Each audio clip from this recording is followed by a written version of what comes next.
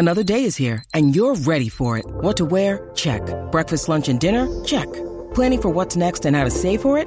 That's where Bank of America can help.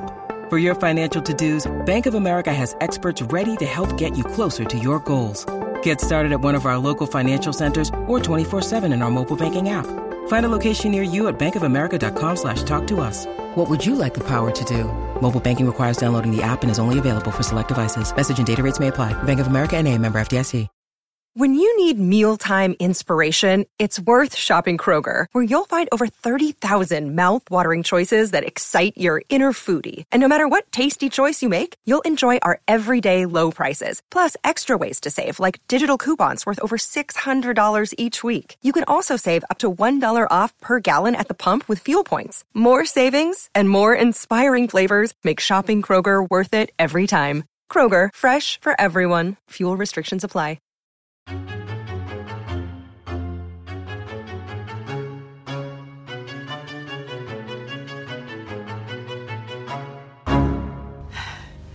You might actually be the most derivative one of all. I mean, Christ, the same house. Maybe so, but you forgot the first rule of surviving a stab movie. Never answer the... I'm bored. Wait!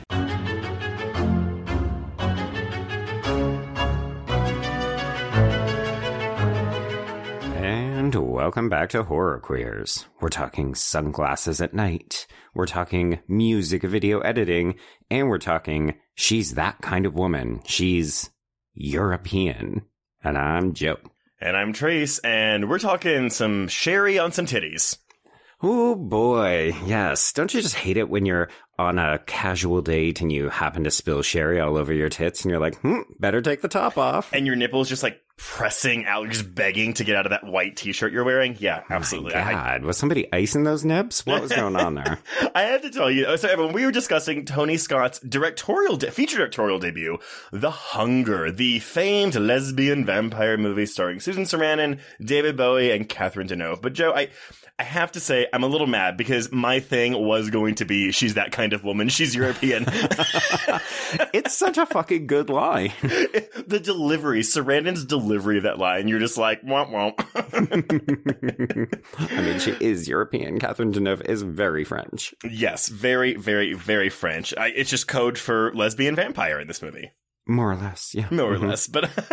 Okay, so I think we need to get some estrogen in here, though, because we have a lot to talk about. So, everyone, our guest waiting in the wings is one half of the Spinsters of Horror, also known as the hosts of I Spit on Your Podcast, which is a monthly show in which they discuss horror, cult, and subversive movies with thoughtful analysis, research, and passion. You may have also seen her work at Anatomy of a Scream and Last Girls Club, or you may have heard her co-host on our previous episode on Bride of Chucky. Please welcome Jess of the Spinsters of Horror. Hi, everyone. Thank you so much for having me. I'm so excited to talk to you guys about this film tonight. I am too. So tell us, Jess, what is your connection with The Hunger? Have you always been in love with this movie, or was this a recent find for you? I have always been in love with this film. So Kelly and I covered this film on our fourth episode of I Spit on Your Podcast. We did The Hunger and Interview with a Vampire, and I had learned a lot of things in that fourth episode. How thirsty Kelly and I both get when we talk about vampires. Yes. I learned about an editing mistake, about making sure I take things out of a podcast that Kelly doesn't make her sound as thirsty as she is, but now 5 years later, we all know that she's very thirsty. Yeah. But my history with this film is that Kelly showed me this film back in the day, way back in the day, when we were youngins going to Fan Expo in Toronto, when they used to have, when they used to have the Festival of Fear. And so every year I would go and visit Kelly, and we would get together and watch a horror movie together. That was when I was starting my kind of easing into horror. And obviously, she was big into vampires, I'm big into vampires, and she had this movie on the shelf called The Hunger. And I was like, is that David Bowie? And she's like, yes. I'm like, as a vampire? She's like, yes. I'm like, well, then we have to watch this because we're huge Labyrinth fans. So we're like, of course. And I watched it, and I was just literally entranced by this film. And I was like, I have to own this film. And so I spent many years looking for it, to have a copy of it for my little vampire collection that I was growing. And lo and behold, years later, at the basement of a BMV in Toronto, I found it. And I love it. It's a film that I always go back to time and again. And I just love seeing it, and I love watching it. And just, it's like a mood. It is such a mood, isn't it, right? Like, you know, I said in my intro that it's music video editing, and obviously anybody who's seen a Tony Scott film will kind of get a sense of what I'm talking about. But this movie is gorgeous. Like, it is a vibe kind of film. It really is. And I'm going to tell you right now, like, I haven't seen all of Tony Scott's filmography, but what I have seen, I don't love any of Tony Scott's films. I've never been in love with any of them. So when we first watched this movie, Joe, because everyone, we actually covered this before the podcast even began in our article series for Horror Queers back in 2018. Ooh. Yep. This was actually our 4th editorial, Jess. Oh my God. Oh my God, that's kismet. But I wasn't dreading watching this movie. But I wasn't really looking forward to it because I was like, it's Tony Scott. Oh my God, just admit it. Like, I reread the article today in advance of the recording, and like, we were both kind of assholes where we're like, I just don't know about this movie. I've heard a bunch about it. Isn't it just that lesbian vampire movie with Susan but that's Sarandon? not really that's not on us. That is on the public society for making this the lesbian vampire movie. True. But truthfully, I had no connection to David Bowie. I'd never heard any of David Bowie's music until like recently. Honestly, it was after he died that I think that I really started to understand who David Bowie was and his importance to the queer community. But anyway, long story short, I really liked this. I was shocked at how much I enjoyed this. And I get the complaints or the criticisms of style over substance, but I still think there's enough substance here. Yeah, I would agree with that. You know, I think I'm always a little surprised, the 2 times I've watched this movie, I am surprised that the runtime is about an hour 40 because the narrative is a little bit slight. And yet the visuals, while they're doing plenty of heavy lifting, I think that there's enough meat here to make this very memorable on top of, you know, like really solid trio of performances, some interesting vampire lore. I'm a little iffy on the fact that we're dating this back to Egyptian times. Like, I forgot about the scene of Catherine Deneuve as an Egyptian, was like, no. Yeah.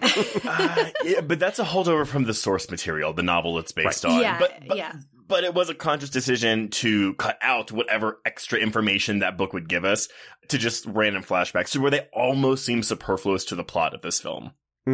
Yeah, I feel like it's just there to give us a sense of time. Oh, she's real old. She's been doing this for a while. And she got whiter over time. Yeah. Apparently so.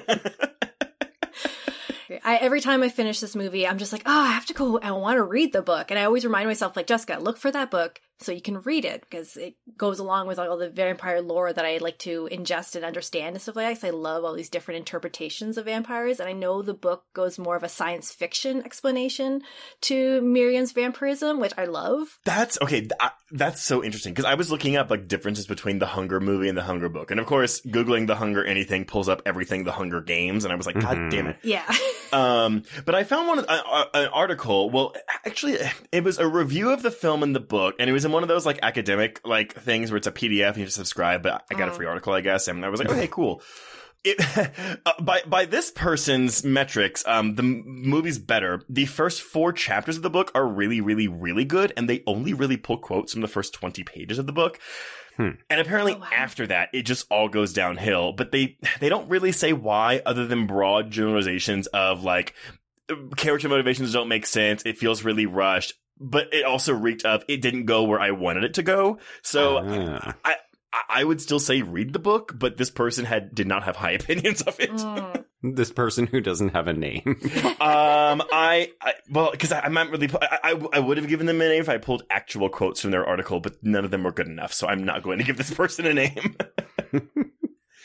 But okay.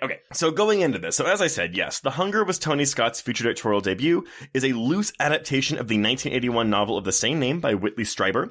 Again, the only big difference is, it fills in a lot of gaps in the background that the film only suggests in passing, like Miriam's Egyptian past, and the fact that, as Jess hinted at earlier, that the vampires are more of an alien race, which I found very interesting. Well, there's one other sort of substantial difference, which is that Miriam lives, and she's the one who continues, and she kills Sarah. Well, okay, I meant like general differences. We'll get to the ending of this movie.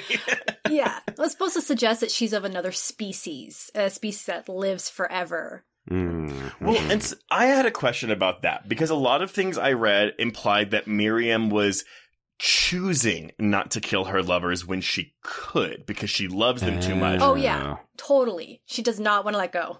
I thought it was a death becomes her situation where I was like, no. Even if we dismember them and like spread their body parts all across the world, like they are still alive. The heads are still conscious and talking.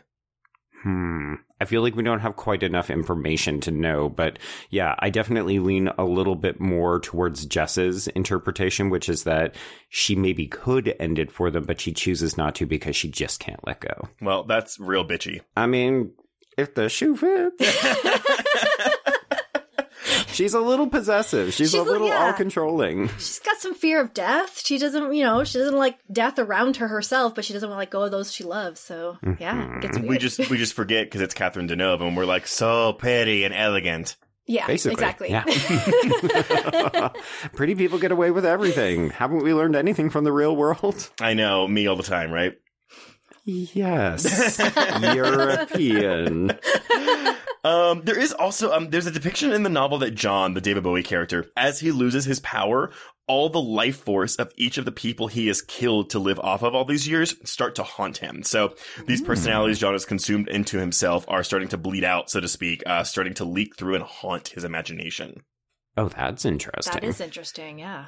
Yeah, we just don't have time for that in this movie. Because... I was going to say, that's kind of a whole other film, though, if you're going to go that route. Well, and, as much as I like this film, it's really divided into two, right? We have the John half and we have the Sarah half of this movie. And yes. I do empathize more with John because his plight seems kind of more, sad and relatable. I like Sarah as a character, but wish we had more time with her. Yeah, I mean, I think it's also difficult when you're kind of switching perspectives to a different character about midway through.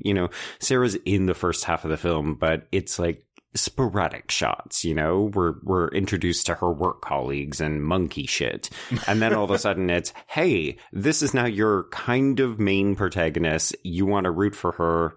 Well, I guess it depends on how you feel about Deneuve, but. Well, I feel like she gets whatever. We'll talk about it in the plot, but. Anyway, so the script came to Tony Scott through Dick Shepherd, the president of MGM, though Shepherd actually consulted with Alan Parker, the director of such films as Bugsy Malone, Midnight Express, Fame, and Pink Floyd The Wall, because he didn't trust Tony Scott, because Tony Scott was only known at this time for his work in commercials. But they were very stylish, they were very artsy, and so at the end of the day, he wound up going with Tony Scott. The film is set in New York. They couldn't shoot there because of the budget. They got a good deal to shoot in London, so they did that, with the New York filming pretty much relegated to exterior shots to make it look like we're actually in New York City. I mean, fair. The vast majority of this film does take place indoors. Yeah, exactly. It's that house, right? The house and the lab. And this weird restaurant with a pool in it. I love the pool restaurant.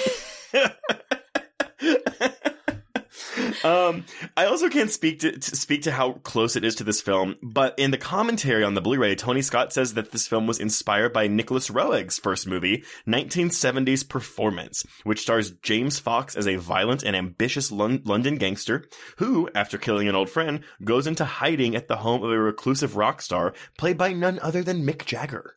Who has purportedly had sexual relations with David Bowie. Who has had sexual relations with Susan Sarandon. Oh. Okay, you know what? We have unlocked a conspiracy here. No, it was so funny because in the IMDb tree for this, it was like in an interview with Daily Beast in 2014, Susan Sarandon admitted to having an affair with David Bowie. And I was like, well, I'm going to check that really quick because I don't trust the IMDb trivia. Nope, I found that interview and she definitely does say David Bowie. I fucked David Bowie. Wow. You know what? Good for them. This would have been, because I'm assuming it's during the making of this, but it would have been a year before she had her first marriage to the Murray guy. Okay. But no, I digress. I did want to mention a fun connection to last week's film, The Killing of a Sacred Deer, when it comes to the score for this film. Because while we do have two composers credited on this film, and that's Michel Rubini and Denny Yeager, they had like a synthesizer score with some electronics by David Lawson.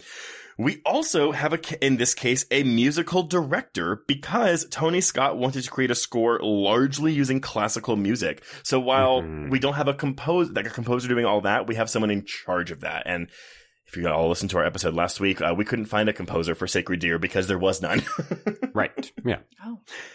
But anyway, The Hunger was released on April 29th, 1983 against fellow newcomers Something Wicked This Way Comes and Valley Girl. It opened in the number 5 spot behind those two films, as well as Flashdance and Tootsie. It only got $1.8 million, eventually going on to gross $6 million domestically and a whopping $9,000 overseas, which... Oof. Yeah. Okay. I do not know the budget of this film. I could not find the budget anywhere. So I would imagine, because I feel like I've always seen this film referred to as disappointment. I don't know if it was an outright flop, but the critical bashing was so, well, we'll get to that in a minute, but I don't think this was a success for anyone involved. Mm-hmm. Well, I mean, I think one of the things that you and I glommed onto when we did that editorial was that it's not just that the film is perceived as a bit of a financial flop, but it's like it just didn't get spoken about unless you were working within certain communities. Like, I think this film has a different reputation among queer audiences and maybe horror audiences, but I think to the population at large, it was just kind of that artsy lesbian vampire movie. Yeah. I'm trying to think of when I first heard about it. I mean, look, it had enough of a reputation to get a an anthology TV series spin-off that aired on Showtime in the States, and I want to say the Movie Channel in Canada. But it was like a Tales from the Crypt type thing, but it was only 2 seasons, but David Bowie was like the Crypt Keeper-esque host of the second season. Oh, that's wild. Right? And Tony Scott actually directed the premiere episode of the first season. So, I mean, like, I'd never heard of this. I feel like I know I've seen that in the wild. Like, when I was a kid in, like, a Walmart video store seeing, like, a DVD of, like, The Hunger Season 2. And I'm like, that's David Bowie. Because I knew David Bowie from Labyrinth because I was still young. But, oh, wow, that's so cool. Yeah. Right. This movie, but I think that is a testament to the film's enduring cult status, because Joe, as you said, those two audiences, also apparently the goth audience, which maybe has crossover with horror. Jess, would you like to comment? This movie is very gothic, very gothy, and yes, very popular among the gothy, dark, vampire, lesbian ladies. Like, you hear Baja's Bela Lugosi's Dead playing in any lesbian woman's area, and we're like, yes. We know. Good times. It's like every lesbian has to have a vinyl of that song in their apartment at all times. I mean, it's a fucking good song, too. Undead. That's what I got out of that song. But who did not like this movie were many critics of the at the time. So, granted, on Rotten Tomatoes, we're looking at a 56% with an average score of 5.7 out of 10. The film received mixed reviews, with criticism going toward its pacing, its plot, heavy on atmosphere. I know we don't like to give a lot of airtime to Ebert because his opinions on most horror movies suck, but he called this an agonizingly bad vampire movie, which I would maybe understand that if he backed it up more, but his review, which is fairly brief, consists of him talking about the lesbian sex scene. Wow. I'm sitting there like my eyes popped out of my head. I'm like, has he not seen Blood Rain? That's a terrible vampire movie. Well, he hadn't seen it in 1983. True. But I'm sitting just thinking of like all the worst, horrible vampire movies out there and be like, oh my God, why? Well, I think the other weird thing is that, like, at this point, we would have had a bunch of Hammer horror that would have dealt, frankly, quite explicitly with lesbian vampires. Exactly. And granted, yes, those are more often European, and maybe they hadn't crossed the pond. But, like, when you watch this, it does feel like it's a little tepid about its vampirism. Like, the movie doesn't even want to say vampire. And yet, I think to say that, to me, belittles... Well, I sent you this in a text message, Trace. It feels like it's very straight male energy to be like, this vampire movie isn't very vampire-y. Let me talk to you about the sex scene. Well, I mean, granted, he does say there's no story there, but he doesn't go on to really talk about it. He mentions it's like a throwaway line. I'm like, dude, like, what is wrong with this review? Movie? Yeah, like, give me the review. And what's funny is, though, we're talking about Hammer horror. British critics specifically were very, very mean to this movie, which is because Tony Scott's British, and you know what it reminds me of is the reception to Michael Powell and Peeping Tom in Britain, because it was harsher over there than it was in the States. Right. But, I mean, he talks about how reading the reviews for this movie, so they called it artsy, esoteric, and self-indulgent. And I love... Yes. Why are those bad things? Well, so esoteric, because admittedly, I will not lie, I did not know what that word meant, so I looked it up. And it's just a fancy way of saying it's not for me, or I'm not the built-in audience for this movie. Yeah, it's like a finite thing. You know, certain people will appreciate it. I maybe am not one of them. Which... that to me is weird to use as a critique against something. Because it's bad criticism. Yeah. Agree. Yeah, 100%. It's just a fancy word. Well, nevertheless, because of the reception for this movie, Tony Scott was not able to make another film for 3 years, which would of course go on to be Top Gun, so he saved himself. But he didn't read reviews for any of his films again until Man on Fire in 2004. Oh, and he got good reviews for that one, so he was safe. They were mixed, but the funny thing is the only reason he read a review is because someone said, "Oh, don't read A.O. Scott's New York Times review of this movie." And he was at a hotel, and the New York Times was just on the coffee table, and he was like, "I was like an addict, and I had to read it." But yeah, Letterboxd users nevertheless have given it a much higher 7 out of 10 average rating, so at least we have that. Yeah, that seems a little more on par with what I would expect. I think it's, contemporary, just reappraisals. Yeah. But, yeah, so that's all I got. There was not really any drama in the making of this movie. And Susan Sarandon is on the commentary, but it's one of those ones where, they clearly recorded Scott and Sarandon in separate times, and they just spliced their audio together. Okay. I know. I hate that. You can't get everything. Okay, so this movie begins with the credits playing, but we're kind of intercutting with scenes where the camera is perched behind a grate looking into a blue-lit club, because this movie is nothing if not blue. Which is surprising, given how green and orange Tony Scott would lean into in the latter part of his career. I mean, I think what we're discovering is that he liked a certain kind of color palette, right? Very much so. Mm-hmm. Yeah. Yeah, so we're seeing the lead singer of the Bauhaus. Nope. So we're seeing the lead singer of the Bauhaus. What? Is it just I think it's just Bauhaus. Bauhaus. Bauhaus, yeah, Bauhaus. Bauhaus. Okay. Bauhaus. So we're seeing the lead singer of the Bauhaus, Peter Murphy. He is singing Bela Lugosi's Dead, and amidst this, we're also seeing strobe lights flashing, people dancing.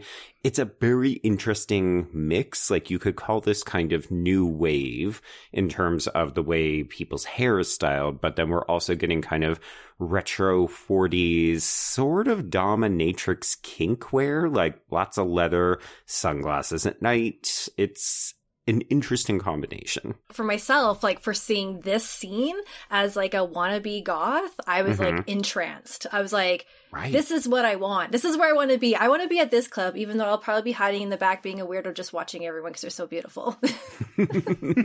Well, in that case, then, you would be like Miriam, Catherine Deneuve, and John David Bowie, because they're not engaging with this at all. They're just kind of taking it all in. Although, it sounds like, Jess, you maybe wouldn't be there to shop for eye candy that you could bring back to your flat and, fuck and bleed to death.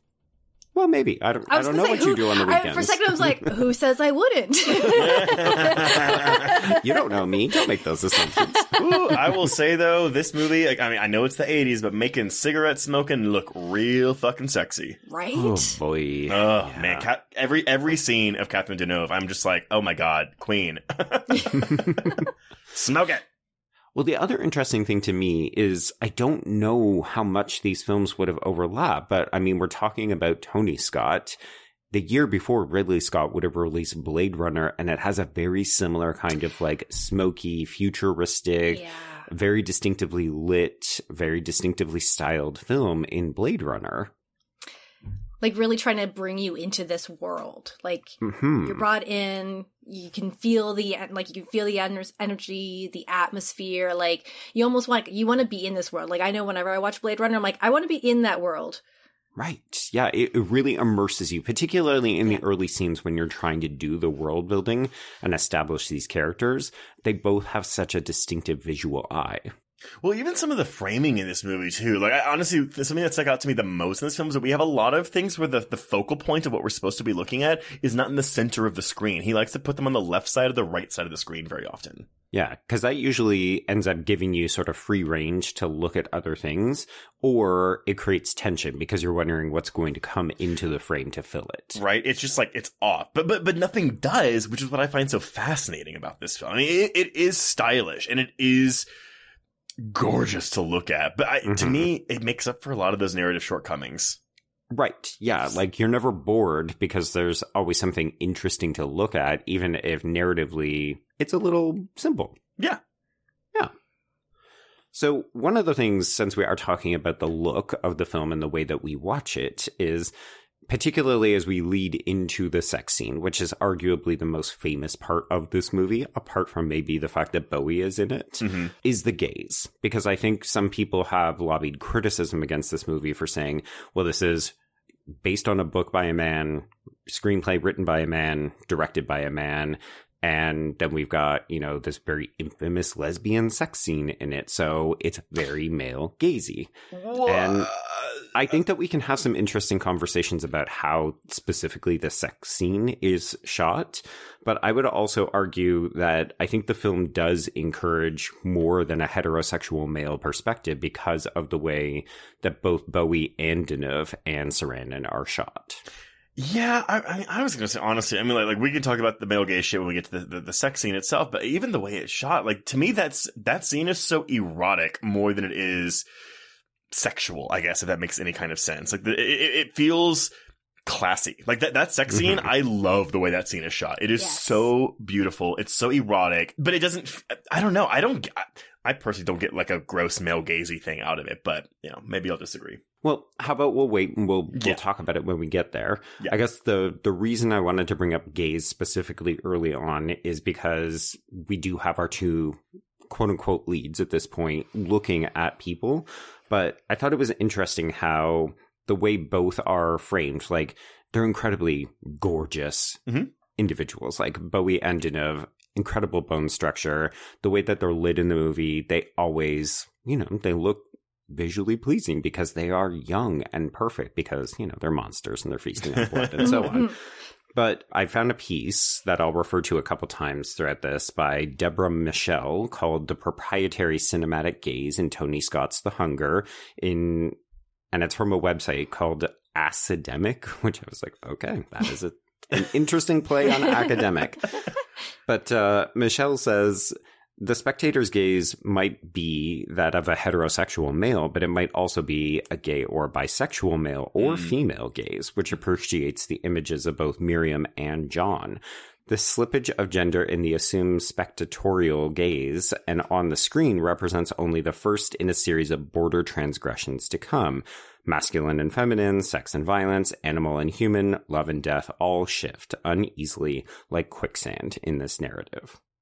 Okay, cool. So there you go.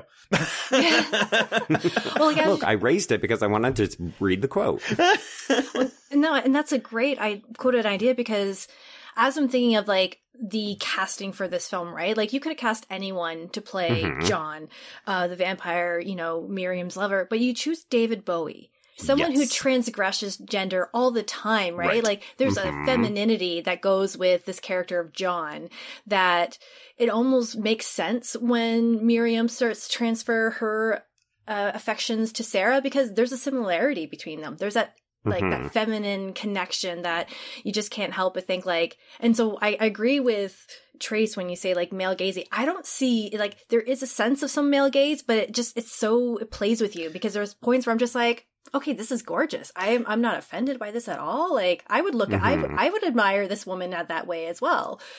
Well, you're totally right, Jess. I mean, I think one of the things that people sometimes overlook in the film is like Bowie is incredibly androgynous. Yes. Yeah. Like he's known for his androgyny. And then the way that Sarandon is styled in the movie, like, yes, it's very 83. Like her haircut is of that era.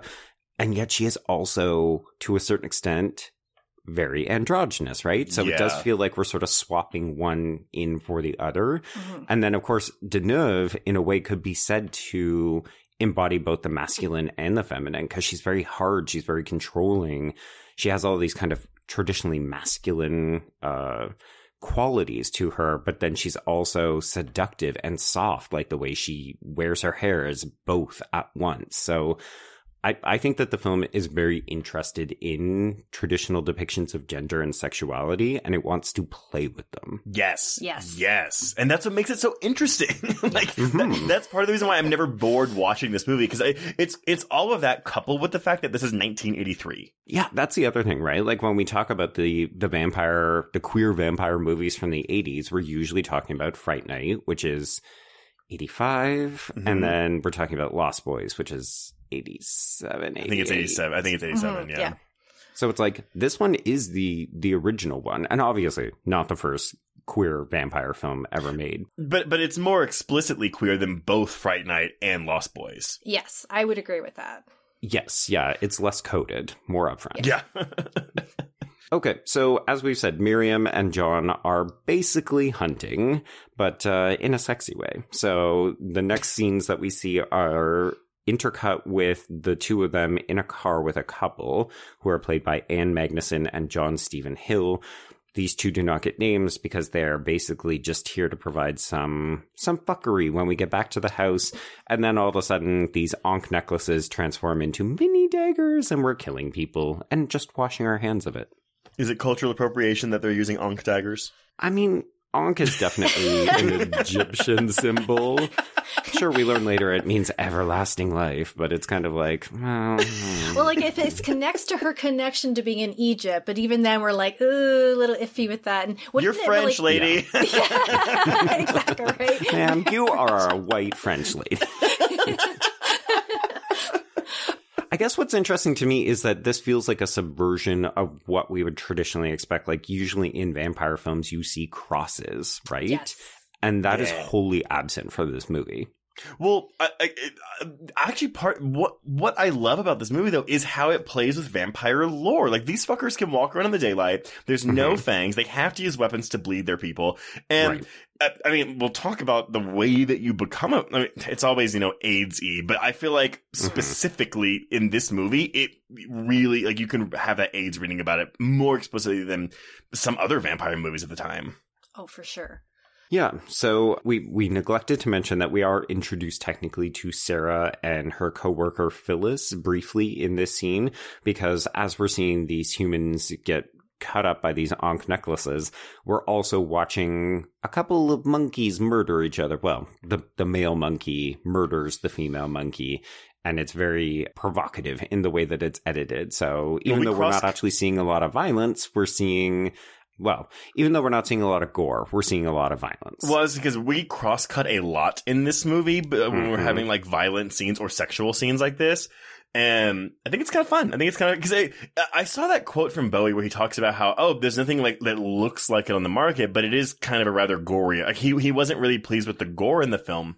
But that's one of those things where I'm like, I don't really think the film is that particularly violent, but maybe it's one of those things where it's like he's filming it, so he wound up seeing a lot more blood when they were filming, and the editing cuts around it a lot. And I feel like it gets violent because of the way the film goes. Like, everything is so nice, pretty, like morning, like everything's so slow, and then all of a sudden it's just like violence, and then it's done. Right. Like, it just happens so jarringly, like, each time it happens. And you get the loud, like, striking music that goes with it as well that really ignites that in the film. Yeah, I think you're right, Jess, because so much of this film, I think in our editorial trace, I mentioned that this sometimes feels like it's an elaborate, ornate perfume commercial. Yeah. The opening of the film looks like a music video or a commercial. Like, it immediately transports you into that. Yeah. The beginning of the movie is a music video, and then later on it's like we're doing flowy linens in the breeze with the fog machine. There's so many sheets. I mean, that's really why they didn't make their money back, is because they spent all of their money on sheets. Egyptian cotton sheets. Oh my God, Trace. Only the best. Only the best for Miss Deneuve. Yeah, so after the violence, we do get to watch Miriam and John basically pack up these bodies, put them in the back of the truck, and then incinerate them in the, frankly, industrial-looking incinerator that they have in the basement of this New York townhouse. Well, okay, I need to see a map of this place, because not only do they have it incinerated, but they have this enormous attic that she snuck 20 coffins into holding her dead lovers that no one noticed. I remember making that note being like, this would be like a logistic nightmare. Be like, I need to find a townhouse that has this specific specs all around and stuff like that. And then I also thought, I'm like, oh my god, this is also a perfect place for froggers. This is terrifying. I don't like any of this at all. Oh my god. In case you don't know, it's PH froggers, people that hide in your attic and live in your house without you knowing. Ugh.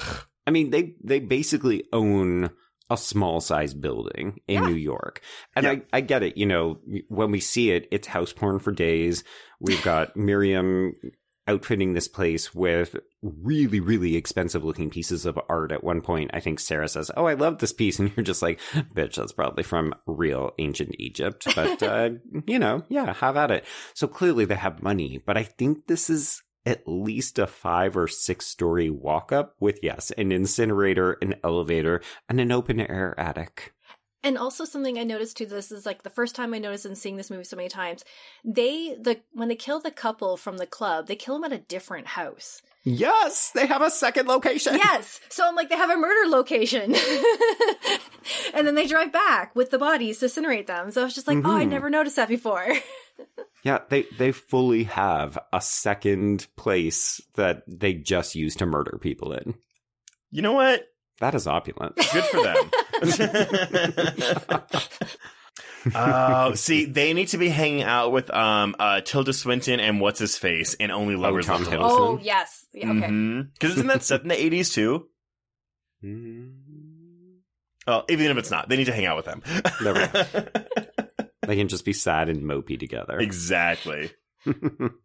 So speaking of sad and mopey, we do see John is not sleeping. So even though Miriam is fully satiated after all of this, she's completely passed out, John is wide awake in bed. He is remembering this memory that we see of the two of them. Seems to be set about 200 years prior, some kind of Victorian nonsense, likely French, because they got the big, Marie Antoinette kind of wig thing going on. And we'll come to eventually suss out that this is when he was first turned. So he's reflecting back on when it all began because, spoiler alert, he's about to start dying. But isn't I appreciate these scenes more in a rewatch because they are quick cutaways, quick flashes. But I feel like in a maybe not even a lesser film, but a different film, we would be getting full on like flashback scenes to this. And honestly, ain't nobody got time for that. Oh, I love the movie, but ladies and gentlemen, I give you Highlander. I don't know what that means. It's a movie called Highlander. I know what the movie is. How does that compare to what I just said? You mean like all like the memory scenes when McLeod has like all those like long memories and you're like, okay, let's get back to the film that we were here for. There are whole chunks of that movie where it's just like, I'm remembering my past from the Scottish Highlands, and you're just like, oh, Jesus Christ, we got 10 minutes of Sean Connery doing a bit on a boat. I didn't even know. I don't know what Highlander is about. Everyone always talks about it, but oh my God, Trace, it's so good. Which one is Endgame? Because I feel like that one was always advertised on the Sci-Fi Channel when I was growing up. So my knowledge of Highlander is whatever Highlander Endgame is. Oh, wow. Ooh, that's like 4? Yeah. Oh my God. What you need to do is watch the first Highlander and watch Sean Connery, a Scottish man, eat an Egyptian man. Oh my God.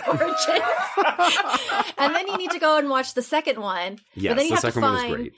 But there's 2 different versions, and you have to watch them both, and then report back. Oh, that sounds like none of this sounds good to me. Oh, it's Russell McKay. It's not. Okay. I so would argue, bad, but good.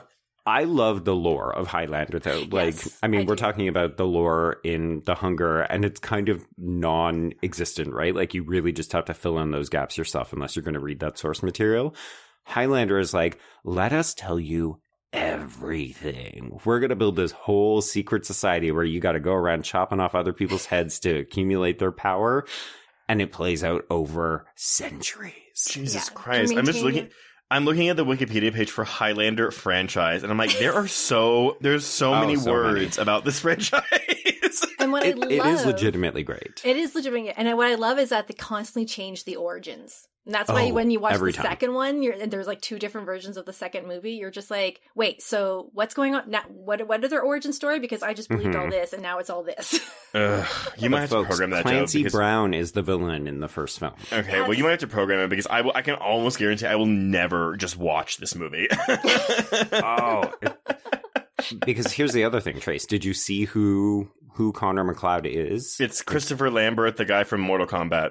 Yeah, but he's supposed to be like an American and or a Scotsman. So imagine Christopher Lambert with his French as fuck accent being like, hey, yes, I am Scottish. Okay, yeah, no, I was like, that's the voice he has in Mortal Kombat.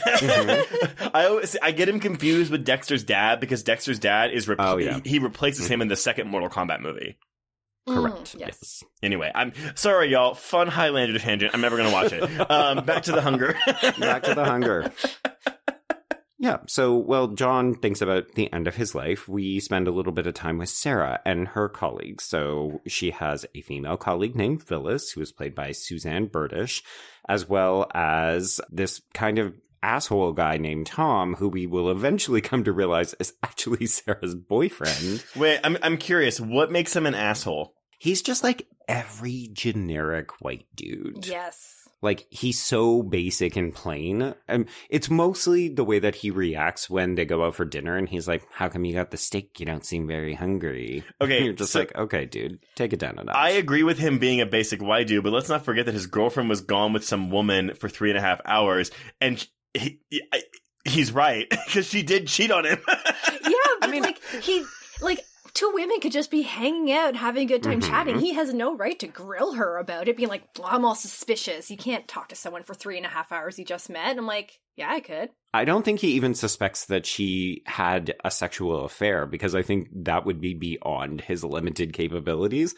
I think he's just like, you were gone for 3 hours, and I want to know where you were. What were you talking about? I'm trying to control your life. I am always the one defending asshole men on this podcast. This is true. Why do you feel the need, Trace? I don't even care. He is. He's a boring, generic white dude who will get killed by the end of this movie. But let's not mistake the fact that Sarah is not doing a good job covering up her lie in this movie.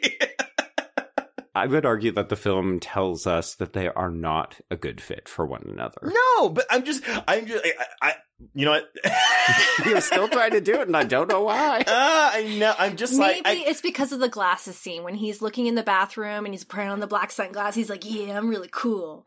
Well, maybe? No. Hey, look, I am not defending an asshole at all. All I'm saying is I do understand where he's coming from a bit, because the way she reacts to any of his questions is not convincing in the slightest. As someone who I think is a pretty good liar myself, she's not a good liar. She's a little defensive. Yes. Anyway, all this to say, so we're talking about monkey death and monkey murder here, and it's important to note that, we're learning that Sarah is involved in both blood research but also anti-aging. So that's one of the things that they were doing with these monkeys. Don't you love that when a movie deals with a very, very niche specific thing in its plot, and then it's like, oh, good, we had this character who happens to be an expert on the field.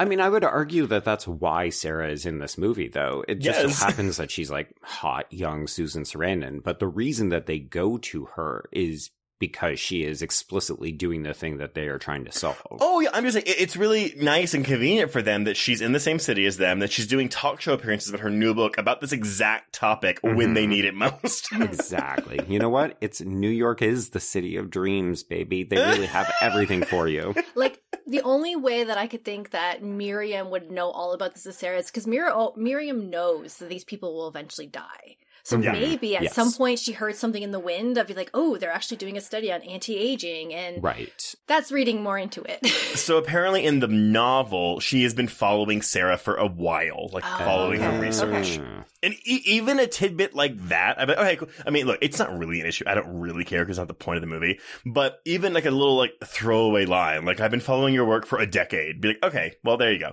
Yeah.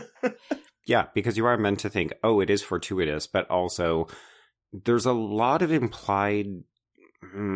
There's something about the relationship between particularly Sarah and Miriam in this movie where it's kind of like, well, we were always destined to do this. We have such an influence over each other, or rather Miriam does over Sarah.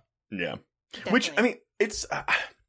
even though I called Miriam bitch or a cunt, one of those things earlier, I still feel so bad for her because I get it. I do get it. But her behavior is so toxic in this film. I don't think I realized that until after a first viewing where I was like, oh, wait, she's really not a good person. No, she's definitely the villain. She's the monstrous villain in this movie. It's so easy to forget that because Deneuve is so fucking gorgeous and her performance is so regal. I don't know how you don't cheer for Miriam in this movie, even as your brain is telling you, oh no, she's fully just like murdering people and lying to all of her lovers and kind of being a horrible garbage individual. Man, I'm not gonna lie. I don't find this movie particularly scary, but the fates of her lovers, even thinking awful. about it like gives me chills. Yeah. It's terrifying to be like, essentially like, I'm just gonna live dying and decaying in this box for the rest of my life. Well, I'm sorry, for the rest of which is all eternity. Yes. Bye. See your new Don't friends. mind me, I'm just going to put the lid on the coffin. Take care of them, everyone else. At least put them all in a chair, like in a circle of chairs so they can all sit and stare at each other. You imagine coming into that scene, like just walking through Miriam's house and be like, wow, this is just a bunch of rotting corpses sitting in their chairs in this room. Well, I think they're dry corpses. I don't think dry corpses can rot. They're just dry. They're very dry. I don't know. That attic is open to the elements. Like, all you need is a little bit of rain. Those fuckers are getting moist. But, yeah. See, once you start, like, breaking into it all, you're like, this is not as romantic as it should look. No, this is grody. It's Scott's filmmaking that makes it look romantic. So he did his 100%. job. He did, 100%. We'll know before we go further on. When I first saw this film and saw Susan Sarandon's character Sarah, I was like, "Holy crap, she is hot!" And I remember when I first met her as an actor in Rocky Horror Picture Show. I was like, "Meh, she's okay." And then when I saw her there, I was like, I know, okay, but like, wait, no, it's so funny because I'm not even the biggest fan of Rocky Horror. I think it's fine. I appreciate it. I respect it. It's not a film that I particularly like to go to. I love it's her. Too in that esoteric movie. for you? Oh my god. Yeah, it's not for me. No, it's so because my favorite part of the whole movie is when they're doing the Brad, John, Rocky, Brad, John, Rocky. And I just think she's so good at that moment. Well, she looks so cutesy in that film, which I know was what she's supposed to be in that film. And I just remember, and when I saw both The Hunger and also Rocky Horror Picture Show, I was like, I was in my queer, like I am queer, but like I was out and like dating a woman and stuff like that. So it was just like, oh, she's cute, like, and then I see her in The Hunger, I was like, wow, okay, damn, girl. See, I was trying to think of the first thing that I saw Sarandon in. I think it was Stepmom. I think Stepmom or The Client. And exactly. So I've only known her as like that Moms. type. I didn't know her during her her sexual sex symbol era. And that's it. That's all I have to say. I mean, I fully agree with you, Jess. I think all three leads in this movie are incredibly gorgeous and stylish, but it feels like Sarandon is the shock to younger viewers because we aren't used to seeing her looking like this. Like when she's got the bright red lipstick on and that hair is just so, even in, just the white t-shirt, when she shows up and she's angry, you're just like, yeah, I get it. Okay, so we should mention that John and Miriam do have a line that they repeat to each other over and over, and it is forever, forever and ever, because that is the promise that Miriam makes to all of these lovers, is that they will be young and they will be together forever because they are a part of her. Man, there's some fine print on that fucking contract. Jesus, yeah, it's like, oh, did you not read the small 8-font writing with what? the asterisk at the bottom of the page? It's actually semantics, because she doesn't lie. They will be together forever and ever. This is true. He's just not going to be young forever and ever. Yeah. She just kind of covers the truth a little bit. She's just like, yeah, we'll be together forever. As she's not looking at him as he's aging. She's like, yeah, forever. Definitely forever. She's like looking up at the attic, like she hears something. She's like, shut up over there. I mean, my thing is also like, did you not notice that we're also transporting at least a half dozen coffins every time we move to a new location? Who do you think is in there? Well, he's a man. He's a man. Stupid. And he doesn't notice things. Well, I think it's also, to me, a lot of this film is very much about being accustomed to the life that you have grown into, right? Yeah. Like, the reason that John is so angry with her later on is because she made him this promise, and it's been 200 years. But on the flip side, dude, you got 200 more years than most people would ever get. So Okay, but the trade-off, here's the thing. Would you rather live a regular length of life and die? Or would you rather get 200 years to do whatever the fuck you wanted at the age of 30, but then after that 200 years be doomed to live in a box for all eternity? yeah. Yeah, Well, it and sucks. also during those 200 years, you also become an addict to blood. That too. And something I picked up in this was also their loss of identity. Because John doesn't really know who he is. He's lived his life as Miriam has wanted them to live their lives. And Exactly. well, we haven't introduced this character yet, Alice, but she makes a comment later in the film about like, oh, I know everything about Miriam. She's like my best friend, da-da-da. I know nothing about John. Yep. He's like Dude. mystery to me. And you're like, oh, yeah.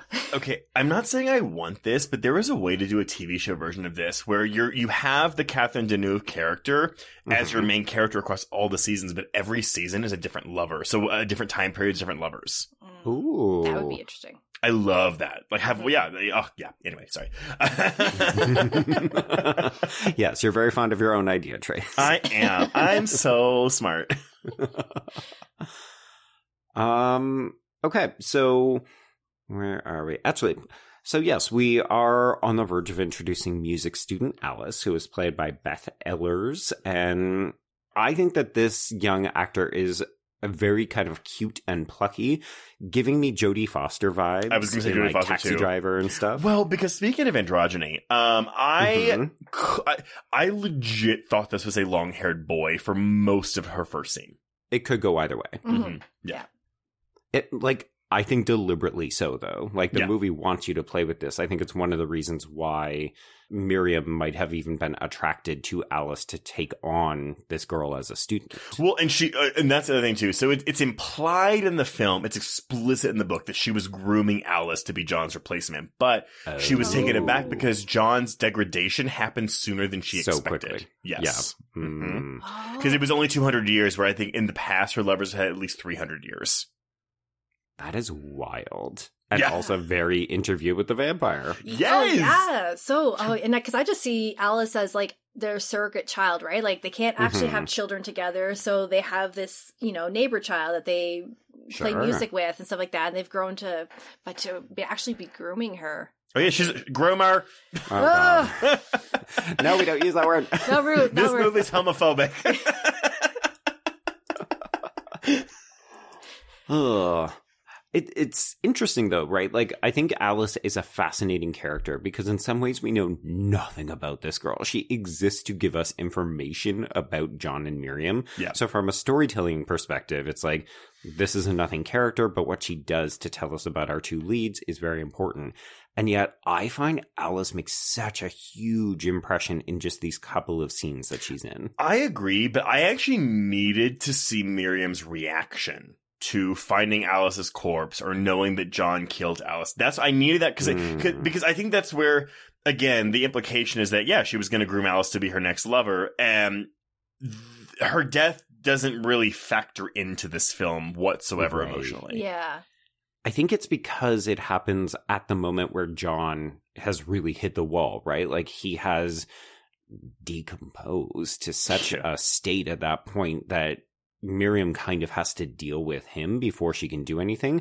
But I agree with you. It's not quite enough to see, oh, here's a Polaroid on the floor. Oh, shit, I know what that means. And then just cut to her looking at the incinerator. Dude, Yeah. but, one of my favorite shots in this movie is the music pages as they fall on the floor and the blood soaks through them. Mm-hmm. Love that.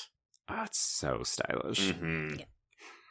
If murder can be said to be stylish. It's very striking especially in a horror film, murder of a child. That's a no-no. Well, actually, Yeah. because we've talked about the blue color palette, but I actually think that helps the red. The few times we do get to see blood in this movie, it really stands out. Yeah, I agree.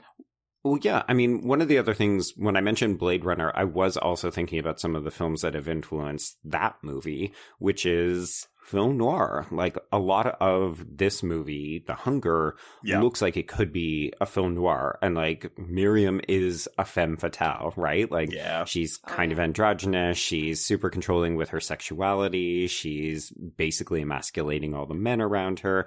And the color palette, well, yes, very blue. It has that kind of chiaroscuro lighting, and the blue could be mistaken for a sort of black and white aesthetic. But then when we get the red, it just pops, right? Yeah. Mm-hmm. Yeah. What were we talking about? Where I tried to say chiaroscuro. I didn't know. I'd read it many times before. I just had never tried to say it out loud. Yeah. Well, it's one of those words where you're like, who the fuck says this word out loud? Film scholars. And podcasters, apparently. Okay, yes, so John is rapidly falling ill. We have to excuse Alice because this lesson is not going to go ahead, even though we keep striking on this idea of people are afraid to get old. We want to talk about immortality. So we're really bringing Dr. Sarah's research in on what we're seeing of like news clips and her in the lab with John's decline in general health, right? Yes. So I love this idea that after Alice leaves, it's just such a simplistic visual shot. No words needed. He goes into the bathroom and he sees that he has wrinkles under his eyes. Yeah. I'm sorry. I really want to mention it. Sorry. I did pull a quote from the book about Alice. Not to go backwards again, but no, you're fine. So this is it's not a character dialogue, but it's just an internalized monologue, and it's for Miriam. But it says, her thoughts went to little Alice Cavender, whom she would transform. When John's winter actually came, many years from now, Alice would be rising to summer. As he withered, she would flower, and Miriam's love would slip from one to the next with none of the agonizing sense of loss she had experienced in the past. And that's why it's a surprise whenever John starts declining, because she's like, wait, this child needs to get a little bit older. Wait, I had this like a poetic romantic idea of how this was all going to go, and now it's all getting fucked up. And that's actually, because I do want to read the book for that reason, though, because I feel like you'll be in Miriam's head a bit more, and it's going to be a very fascinating head to be in. Like, I was literally just thinking that as you were talking about that. I'm like, oh, and now I want to read this book more just to understand what Miriam's doing and kind of be like, so you're literally just replacing one lover for the next. I'm like, that's really toxic, narcissistic behavior. What are you doing? Yes. She's like 6,000 years old. Yes.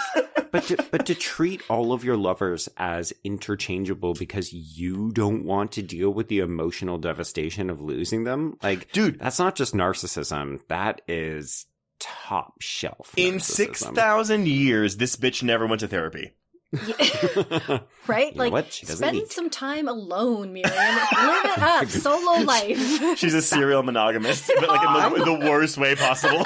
I love that, though, right? You know, there's something so great. You know, I don't think Bowie gets a ton of great showy moments. He's actually quite understated in this movie, which is fun to consider his onstage persona compared to John.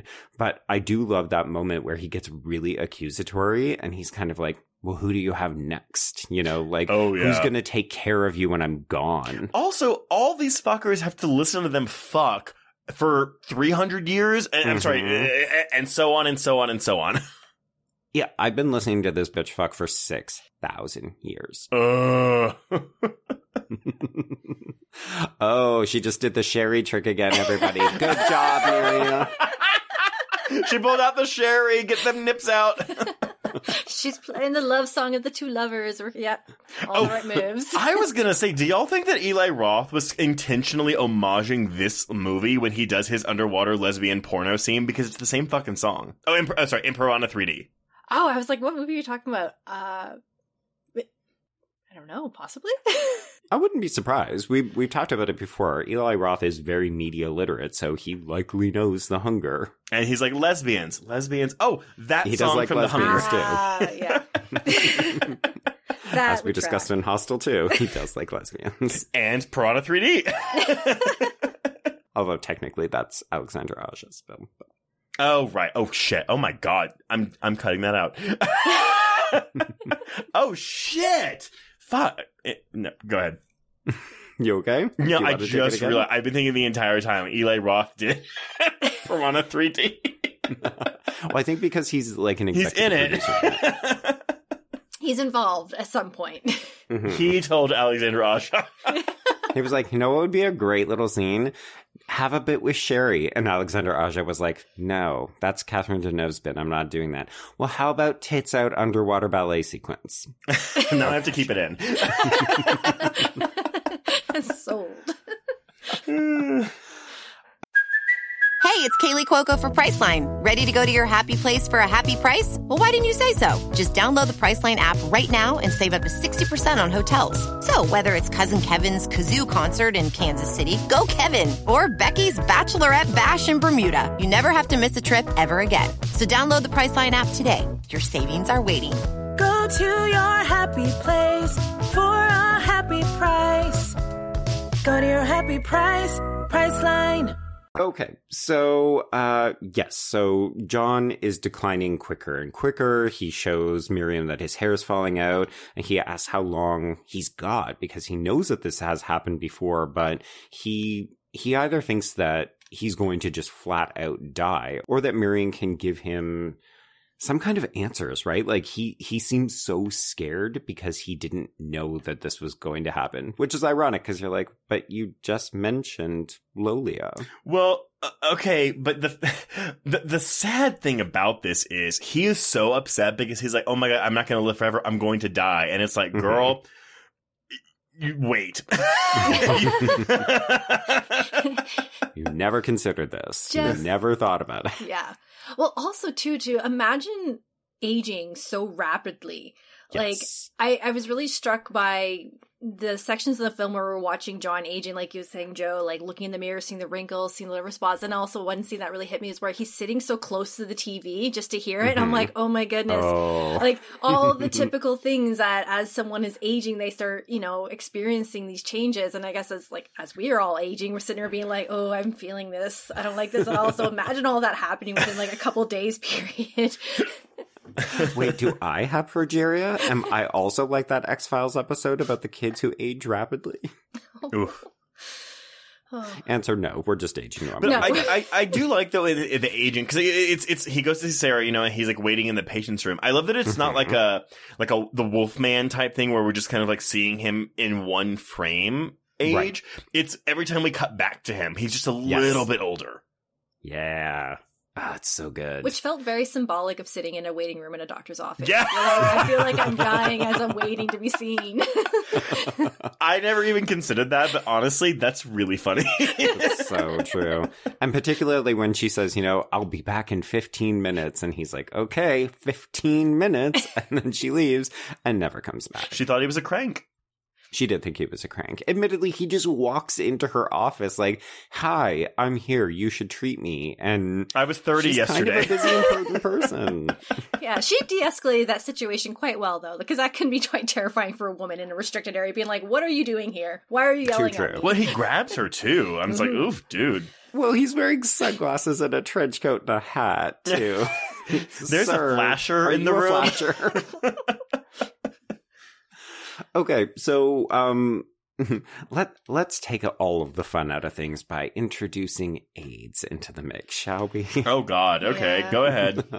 So I read a couple of different pieces from people who said, the AIDS metaphor is very easy to read into this movie, particularly in these scenes with John as we start to see him go, right? So when he goes to visit Sarah, he says, look at my hand, look at the liver spots. I was a young man yesterday.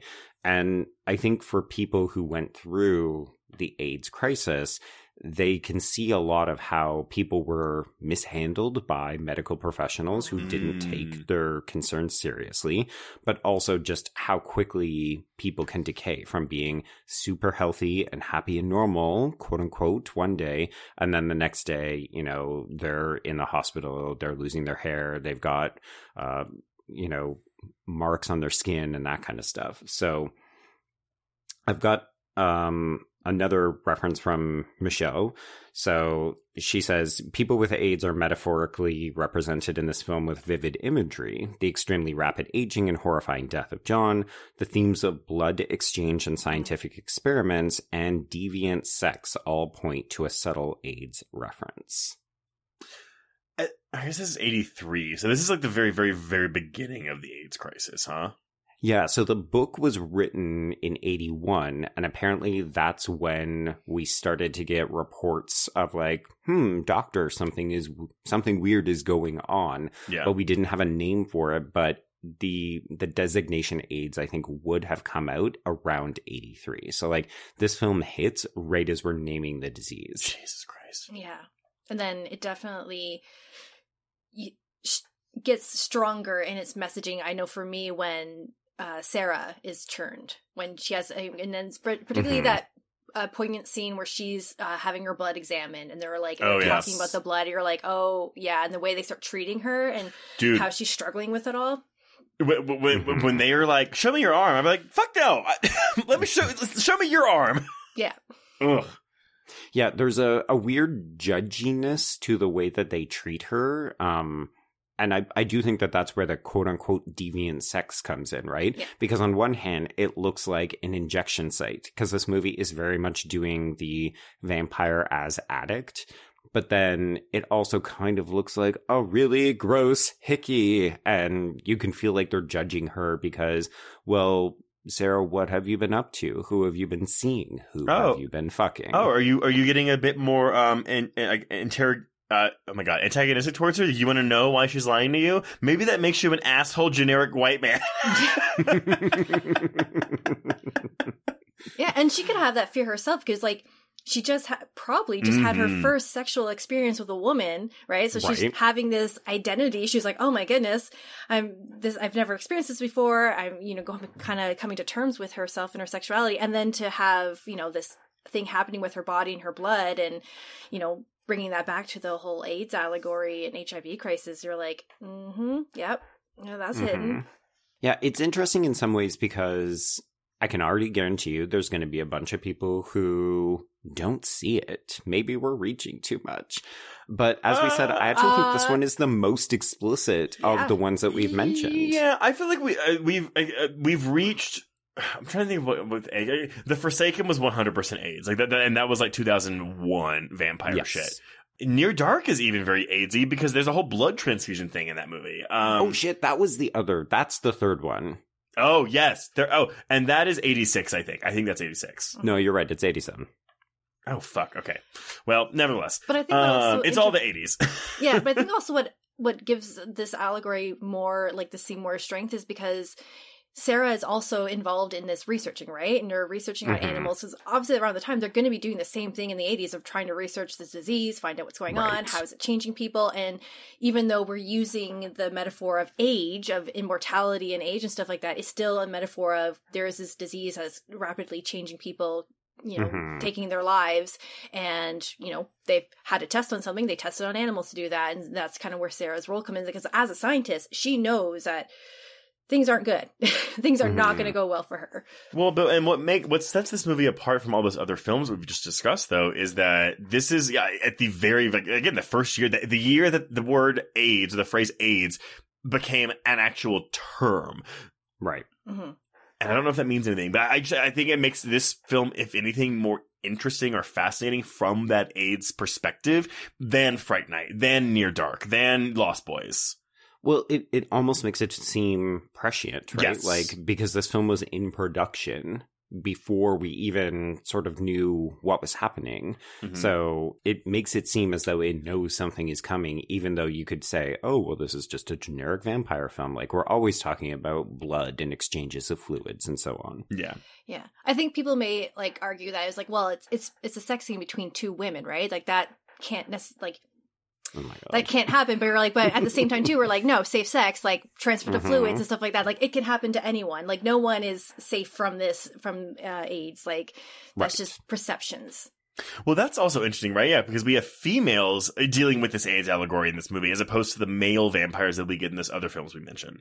Right. Yeah. Exactly. Yeah. I think one other way to look at it is because as we mentioned, there's a lot of cross-cutting in this movie. So as we're watching John deteriorate as he's waiting in the patient's lounge, we're seeing this fantastic makeup by Dick Smith, the guy who did The Godfather, Exorcist, Amadeus, Death Becomes Her, the 1999 House on Haunted Hill, and Scanners. And Scanners. I'm just saying, you left out the Cronenberg, and that's not like you.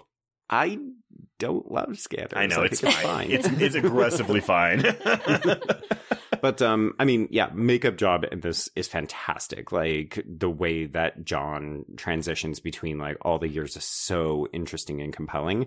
But we're also watching this as we're watching this horrifying monkey video where the monkey is deteriorating and just, like, rotting away.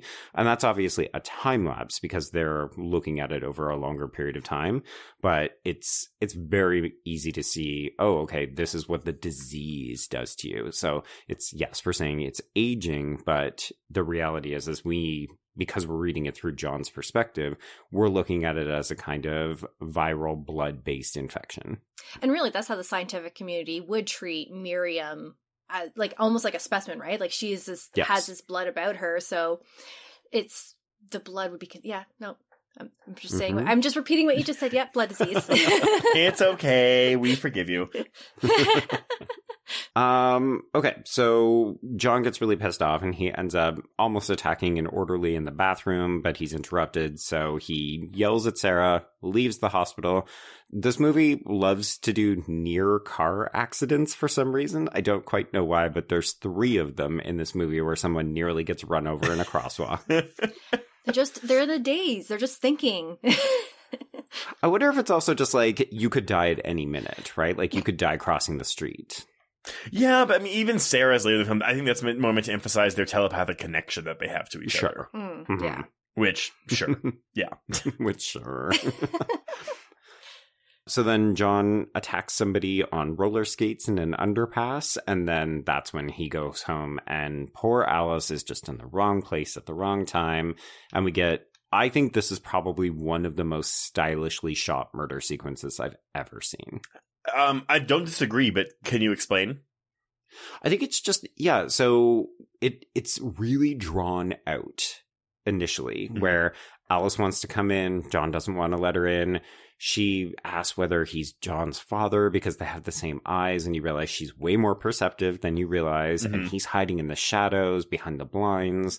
Finally comes into the light. He asks her to play this music. Like, it's just, you're waiting for it. You know it's coming. And then when he finally attacks her, we just see him lift her up from behind, and then we get like extreme close-ups of the blade slashing skin. But it's obviously not this young actor who's being injured. But the way it's all edited, it feels frantic and visceral and just really deeply upsetting, but also beautiful. And then, as you both said, we end with those images of the sheet music falling on the ground and being soaked through in blood. I do find this scene incredibly tense, but I almost wonder if people didn't find it tense because they were like, well, they're not going to kill this little girl. Maybe. Well, I remember when I first saw that scene, I didn't think Alice was going to die. So I remember it being very striking. I was just like, oh my God, he actually killed her. Because it was just like early on and with horror movies being like, no, children don't die in horror movies. Now I'm, what's the word? Jaded. I'm just like, yeah, a child dies in horror movies. Oh, yeah. So much more often than you expect. Desensitized, whatever. But it's still beautiful because it's, it's in the 80s. It can't really want to upset too many people with that. And like Joe was saying earlier, like we really liked Alice in the beginning. She's like a likable character. And even when she's buzzing at the door, I'm just like, don't go in, stay away, like stranger danger. Like you don't know this person. But she's just like, no, it's fine. It's good. And you're like, this is not going to go well. I mean, one of the things that I find really interesting, too, is that we as an audience know a bit more than John and definitely Alice. But when I see this happening, I just think to myself, John, this is a desperate play. This won't work, and you know it because nothing can stop what's already begun. So we know he's actually just killing this girl for no reason, too. No, but I mean, yes, she has told him like this happens to all my lovers, but it's one of those things where, I mean, he's been alive for 300 years, and so he's just like, you're right, it's desperation, but I do think that he believes that this might work for him. I also think, because I'm going to bring in like the monstrous vampire aspect into it, you've been a creature that's been living off of the blood of humans for centuries. You eat once out of every 7 days. So yes, you do this for life. You've built an instinct, right? And as a vampire, you're going to sense blood. You're going to sense people around you, hearing the heart, stuff like that. So they have these extra sensory perceptions. But as he's aging, his mind is also decaying, and now he's a threat. He's a danger, because we've seen from the moment he leaves the medical building to the house, he is almost like given up their cover a couple times, because he tried to kill the orderly. He tried to almost kill the young man roller skating, dancing under the underpass there, and fails. And then he kills Alice. Now he's got the police on their backs. So like, he's a threat now because he can't control his vampiric urges. Right.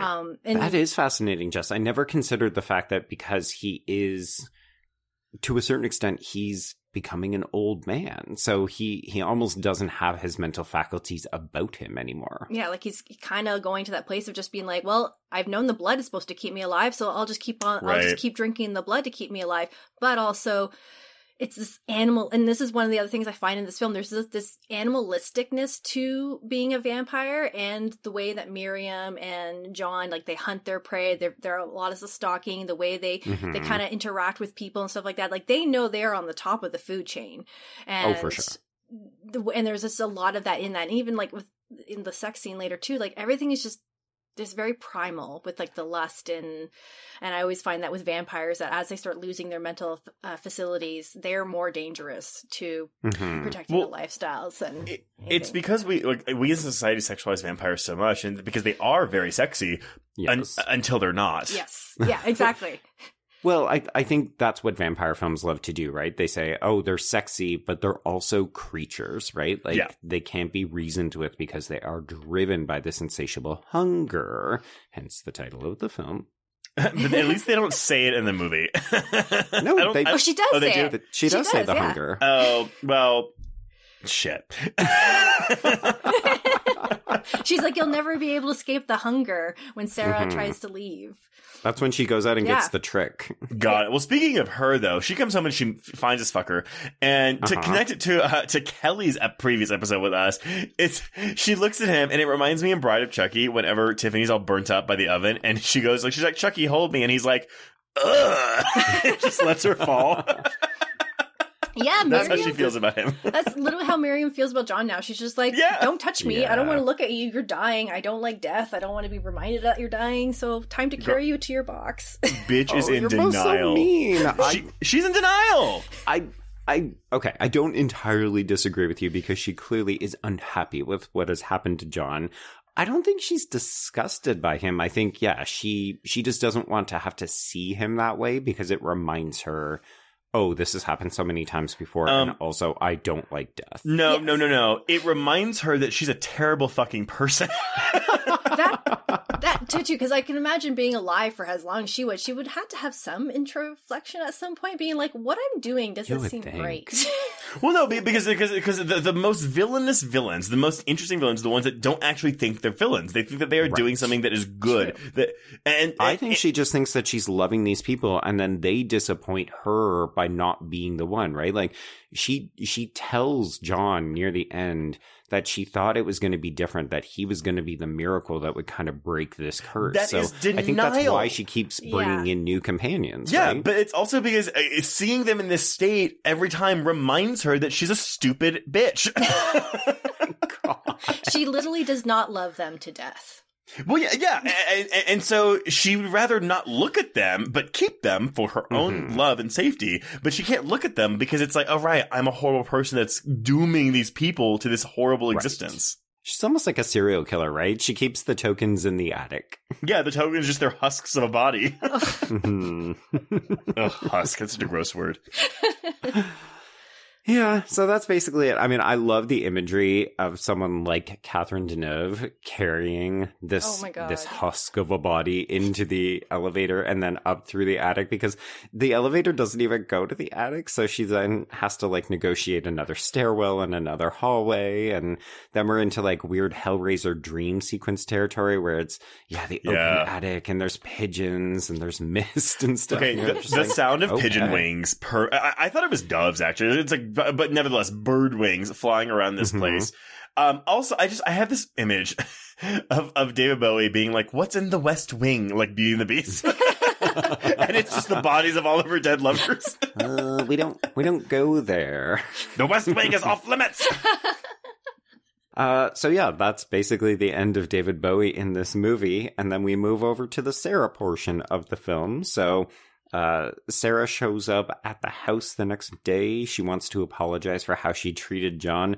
Miriam's all ready, baby. Oh, John, he's in Switzerland. Yeah. Sure he is. In that condition, he just hopped on an intercontinental flight, I guess. No, I call my attic Switzerland. It's a neutral territory.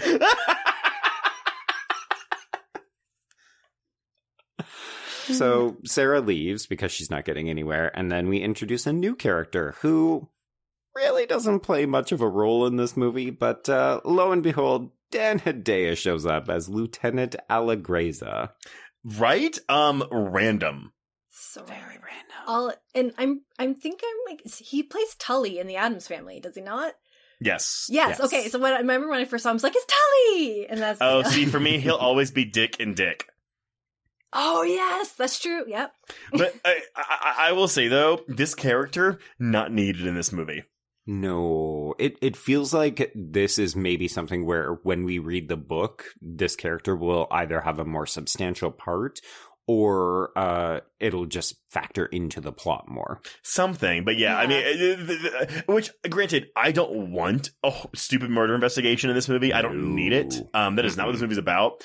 But yeah, this whole scene, it's like, okay. But we don't see him again until the very, very end of the movie. Mm-hmm. I wonder if it's meant to imply, as you said, Jess, just that Miriam has to be a little bit more careful because the Popo are kind of poking around the residence. Yeah, and that's how I read it. It's just like, okay, her safe haven has been threatened now, so she needs to act quickly, and then eventually she's gonna have to leave and move. Which is ironic because that's what Sarah does. Yeah, so she's like, I need to get some fresh puss. Yeah. And imagine Miriam doesn't stay in the same house of the lover, the house that she lived in with one lover, and she just moves into another one. Can you imagine the neighbors?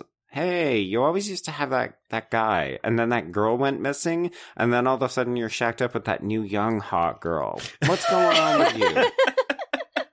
But she has the same hair. You a bit of a swinger? But that new girl has the same hair as that guy that you once had that's not there anymore, so I'm really confused. So, yes, we're now full-time Sarah watchers. I do love this part where she's in the shower and she keeps thinking that she's hearing the phone ringing. Mm-hmm. Shitty Tom refuses to answer it, and or the phone is not actually ringing. This is Miriam putting it in her head. But at night, when they go to bed, Sarah is almost doing the same thing that John was doing, where she can't sleep because she's just up thinking about things. Yeah, she got in her head. Literally. So she does end up going to see Miriam the next day, and she even says to Miriam, I don't know why I'm here. Oh, I actually love that moment. Like, she you can tell she's trying to think of something to say, and then she's like, I don't know why I'm here. And she's like, oh, it's okay. Come in. Let me fuck you. More or less. Yeah. You're here because I want you in my bed. I willed it. Exactly. I literally put, like, you are enraptured by me now, so come. Mm-hmm. Come to my bed with a mirror in it. So then basically Miriam wines and dines. Not quite literally, but she basically woos Sarah by saying all of this could be yours. Like, I've got some sherry that you can splash on your tits, and I've also got all of this like gorgeous real estate. Look at how amazing this place is. So she's more or less saying, you know, hey, if you want to be with me, this is the kind of thing that you get. And then she starts to play Leo Delibes' Flower Duet. And I love that the film makes a joke about this, you know. Isn't that a love song between two women? I guess it is. Well, no. She goes, is this a love song? Well, it's two women singing it. Well, it sounds like a love song. Guess it is. I have this fan machine over here, this wind machine. The power bill in this brownstone would be outrageous because we just have fans going all the time. So I will say that, so they were in this scene, there were a few body doubles used in shots because Susan Sarandon had just had a laparoscopy. It's one of those surgeries where they have to stick a tube in your belly button to look at your gut. So she didn't want her stomach exposed on camera. But nevertheless, it was a closed set because apparently everyone on the film wanted to be in the room, and Tony Scott was like, no. That's gross, guys. We don't do that. Yeah. But okay, back to the male gaze portion of this. I mean, like, we've had this discussion before. Obviously it's not just male. It could be just, as you said, queer male, bisexual male, queer woman. There's something, as I said earlier, so classy about the way that this is shot. None of this feels lurid. It is erotic and it is sensual. This doesn't feel porny to me. Well, this film is considered an erotic horror. I saw that and Yeah. I thought, wow, okay, how scene. deep a cut is that? I was One going to say, like, scene. Joe's the expert. Yeah, it's considered an erotic horror, and I find that scene to be, it is very artsy. Like, right up to the point, like, even with the point of, like, she gets in bed and there's a mirror, and it reminds me of there's an art piece out there of a woman with, like, a mirror and, like, a half-clothed woman sitting in front of it, and I'm just like, that's gorgeous. This is beautiful. Like, the white gauze everywhere, and it's very tender. It's hot. It's hot, yeah. Sorry. No, it really She's like, I'm is. sorry. I was drooling. I literally had to stop for a minute. I was like, oh, yeah. I got the vapors. Well, it's funny because I feel like 17-year-old me would have told my mom, no, I'm just watching an artsy horror film if I had tried to stay up late so that I could, see nudity. But the reality is like, this is tasteful to a degree that we don't often see in specifically horror movie sex scenes, right? Like, let's think of Friday the 13th, the remake, where we've just got that chick bouncing on top of the dude with her tits out, and she's like, this feels so good. He's like, you got perfect nipple placement, baby. Your tits are stupendous. Yeah. Like, I mean, I recognize that that's a completely different subgenre of horror. It's meant to be jokey and stupid. But, this feels like, we're making an art film that just happens to be horror for adults. Like, do we want to say elevated horror? Sure. But even of the time, though, I mean, like, look, we've had the vampire lovers in the 60s, maybe 70s. So we've had lesbian vampires before.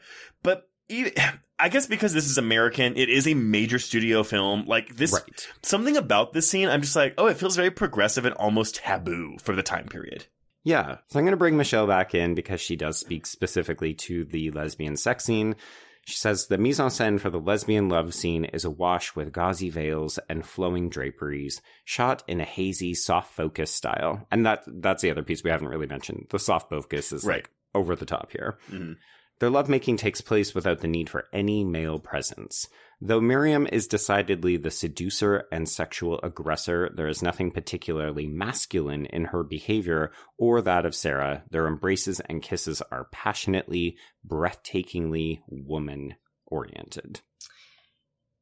It reminds me very much like Daughters of Darkness.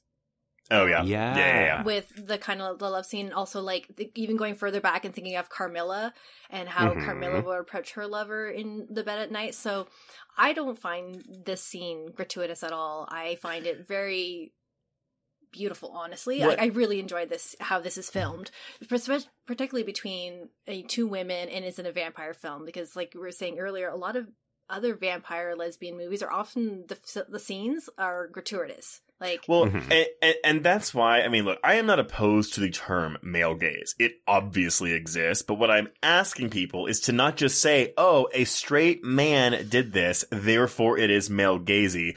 Right. Do a little bit more, have media literacy. Like look at it, like observe the scene, what is actually happening. And to me, this scene is not male gazy. Yeah, I mean, I think the term can definitely apply here because that is who Tony Scott is. Like, when you look at who shot the film, yes, it is done through a male gaze, but I think to do so diminishes the people who find the female form attractive, which is not only men, right? Like, I think we do a disservice to the queer viewers who might also be enjoying this. Like, I always go back to Nay's comment when we were joking about Showgirls, right? Where I was like, this is so like exploitative and trashy. And Nay was like, well, I found it hot. Same here. And that's it. It is literally a male gaze, but it's not quote unquote the male gaze. Well, and Yeah, exactly that. Because we default assume, therefore, that it is for a male gaze of the audience, as though this movie is only intended for men. And I'm just like, okay, well, why would we arbitrarily decide that that is the benchmark? Exactly. And I mean, I know that this is obviously like I don't say the highlight of the film, but it is the most memorable part of the film, just given everything that we've discussed and everything that's involved in it. But I also don't want this film to be limited to just this scene, because it is so much more than just this scene. I agree. Yeah. Now, I do want to throw a wrench into this, not for the sake of being a shit disturber, but because I view this film not as an empowerment way, but I can definitely understand why queers would look at Miriam and say, I identify with her. She's powerful. She's sexual. She gets what she wants. She's afraid of being alone. Well, I mean, yeah, like she definitely has negative elements to her. But I guess I hadn't always, I think of all of the queer monsters that we, as queer audience members, have identified with and why there's a power to that. Mm-hmm. But I was interested to see that Harry M. Benshoff, the guy that we have quoted so often, particularly with some of the older films, he specifically categorizes The Hunger as like a bad example of like the queer monster. Oh, wow. So he says The Hunger characterizes vampires as specifically homosexual or bisexual. This film has perhaps done much to cement into place the current social construction of homosexuals as unnatural, predatory, plague-carrying killers, even as they might also provide a pleasurable power view fulfillment fantasy for some queer viewers. I mean, because when did he write that book? It would have been, he was working on it in the 90s. Oh, okay. See, that makes a bit more sense, because here's the thing. I don't even disagree with what you just said. Mm-hmm. Yeah. But it's a thing where it's in 2023 now. Like we're in a much better place than we were in the 80s and 90s. We're not great, but we're doing good. Yeah, we're doing better. We were doing so well for a couple of years, and then the last couple of years has been a bit of a backslide. But compared to like the height of the AIDS crisis, yeah, we're in a better place. Yes, but I mean, everything you said is right. But again, it's like, well, I think maybe it seems less bad in 2023 than it would have in 1992. Mm-hmm.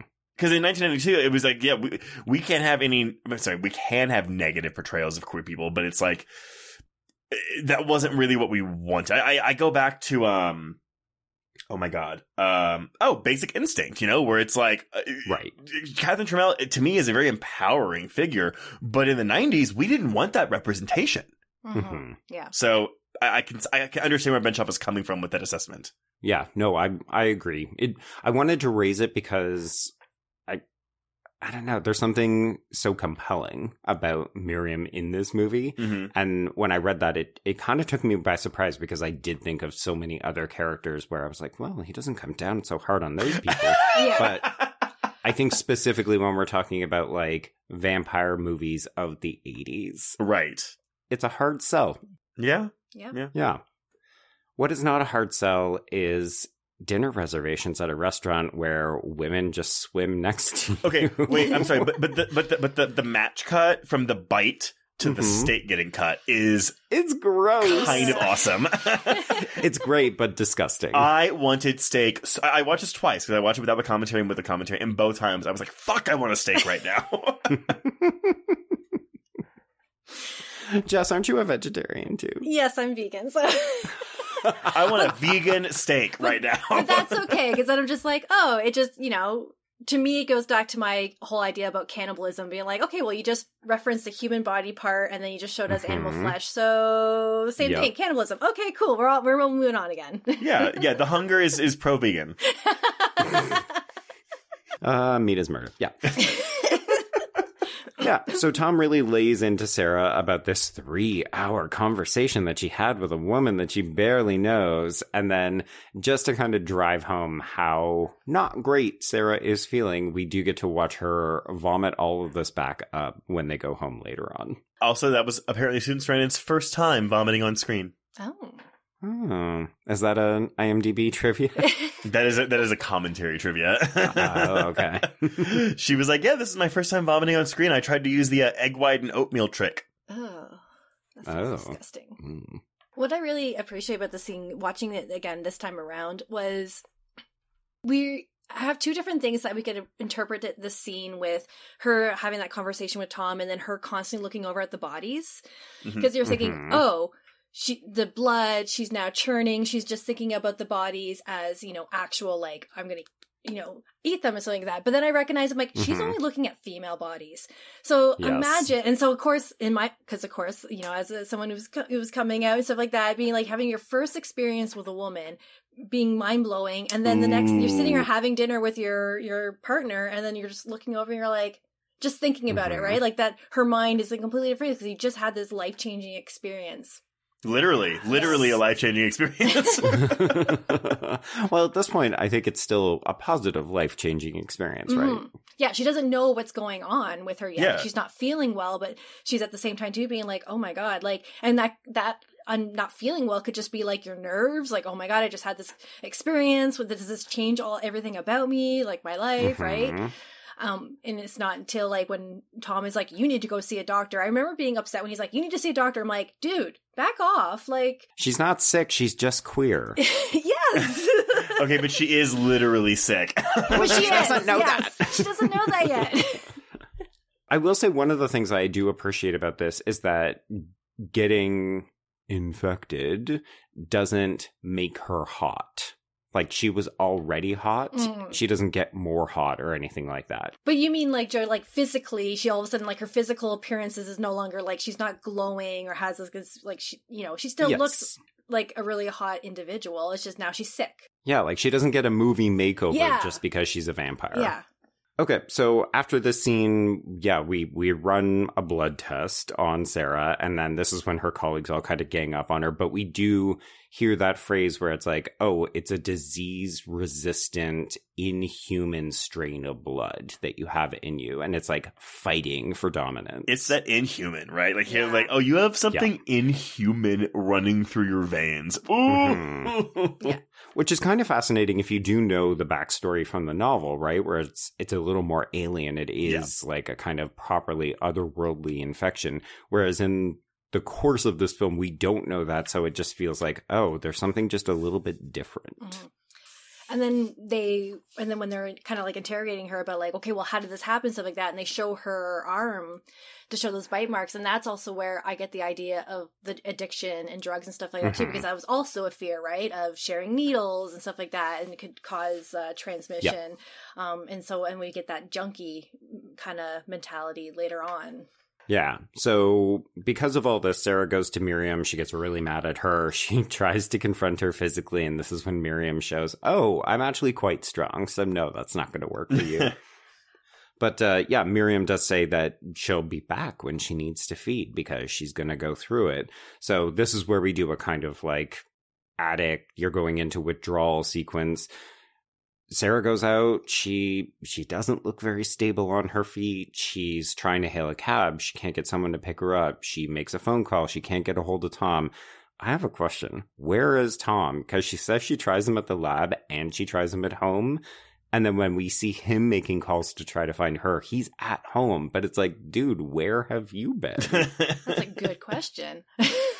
I think it's just like a weird gap in the film's logic. But I was definitely like, Tom, you're shady. I don't trust you. Oh my God. But, I mean, she even gets mistaken. I think the intention is meant to be that she's mistaken for a sex worker when these two men, played by John Pachow and Willem Dafoe. Yes, William Dafoe. God. I one of those things where I love Willem Dafoe. I've never found him like particularly attractive, but he looks cute here. Oh my God, he looks so attractive. He's hot. He's hot with that leather jacket here. And his like Grease style haircut. These are dodgy dudes for sure. So she ends up going right back to Miriam because she's not feeling so hot. So Miriam puts her to bed. We see her shaking and sweating. And this is when Miriam says, well, I'll go out and get you someone to help you quell this hunger. So she returns with a man played by James Aubrey. And then I love again that this kind of comes of nothing because this dude never even makes it to Sarah. Miriam just kills him in the elevator. I know. I was like, are you going to bottle up his blood for it? No. She's just like, I'm hungry. Yeah, and then she just calls Sarah to her telepathically she's yelling, but it sounds like it's telepathically because it's so dreamlike to be like, come, you are in your bed and you're almost, I guess you feel like you're dying, but come, I have food for you a couple stories down. Yeah. But of course, that doesn't happen because Tom turns up, and when he sees what's become of Sarah, he tries to comfort her, but... And she is like, leave! And he's like, no! Leave! And she's like, no! All right. I'll eat you. Oh my god. And Miriam is cold. She's just like, yeah, Sarah's here. She's upstairs. And you're like, damn. Second door on the left. Yeah, literally, damn, you were cold. She's just like, yeah, I'll take care of itself. I'm going to go sit down at my piano. But it's not unlike what Dandridge does with Charlie and Amy in Fright Night, because he waits for him to go find her. Yeah, it's true. Because I think it's one of those two birds with one stones kind of thing, right? I'll get rid of your ex, and I'll do so by feeding you. So, yay. Yeah. Everybody wins in this situation. I do love that moment, though, that shot where we hear the struggle. We don't see what happens to Tom because it doesn't matter. We know. So we're just watching Miriam as she's looking at the chandelier shaking and hearing the sounds of the struggle. And it cross-cuts with her presumed first time killing someone back in ancient Egypt. Yeah. But I just think, this is really effective nonverbal storytelling. You don't need to tell us that Tom's dead. We know. And then Sarah shows up and she's covered in blood. Oh, and she looks happy. That shot when she walks out with the blood down her chin is so cool. Yeah. Ooh. I like that too. Is it bad to say that she still looks sexy? No, yeah. Nope. Vampires are sexy. It's fine. Yeah. So this has got to be what, an hour and 15 minutes into the runtime? Oh yeah, we're almost done. Yeah. So this is when Miriam gives us the rules to this world of vampirism in the movie. So as you said, Jess, she needs to feed 1 day in every 7. She will sleep 6 hours in every 24. She will be young forever, and eventually she will come to love Miriam the way that Miriam loves her. Which, bitch, you've known her for a week. Not even. I think it's been maybe 36 hours. Well, and that's why we're the book where it's she's been following her for years. That makes more sense. But in this, it's no, you're just a bunch of U-Haul lesbians. Not wrong. And also the way she introduces all this to Sarah, she's like, I am damned to live forever, so I'm going to bring other people on this journey with me. And you're like, oh. Right? I feel at a certain point, if I were Miriam, I would kill myself at a certain point. I mean, I think you would become, oh shit, what's the Brad Pitt character from Interview with the Vampire? Louis, yeah. Yeah, you would just get tired of it all, right? There would be no new pleasures, and you would realize, well, this just isn't fun anymore. Yeah, but he chooses to keep living, which was stupid. Well, I mean, Louis he's a sad sack. I guess if it's really hard to kill if it's really hard to kill yourself, and we all have potentially a fear of death, and I guess even for vampires, they essentially fear death. But yeah, sure. but when you go around and say, well, I'm damned to live like this forever, I'm like, well, you could fix that. You could just let someone off you.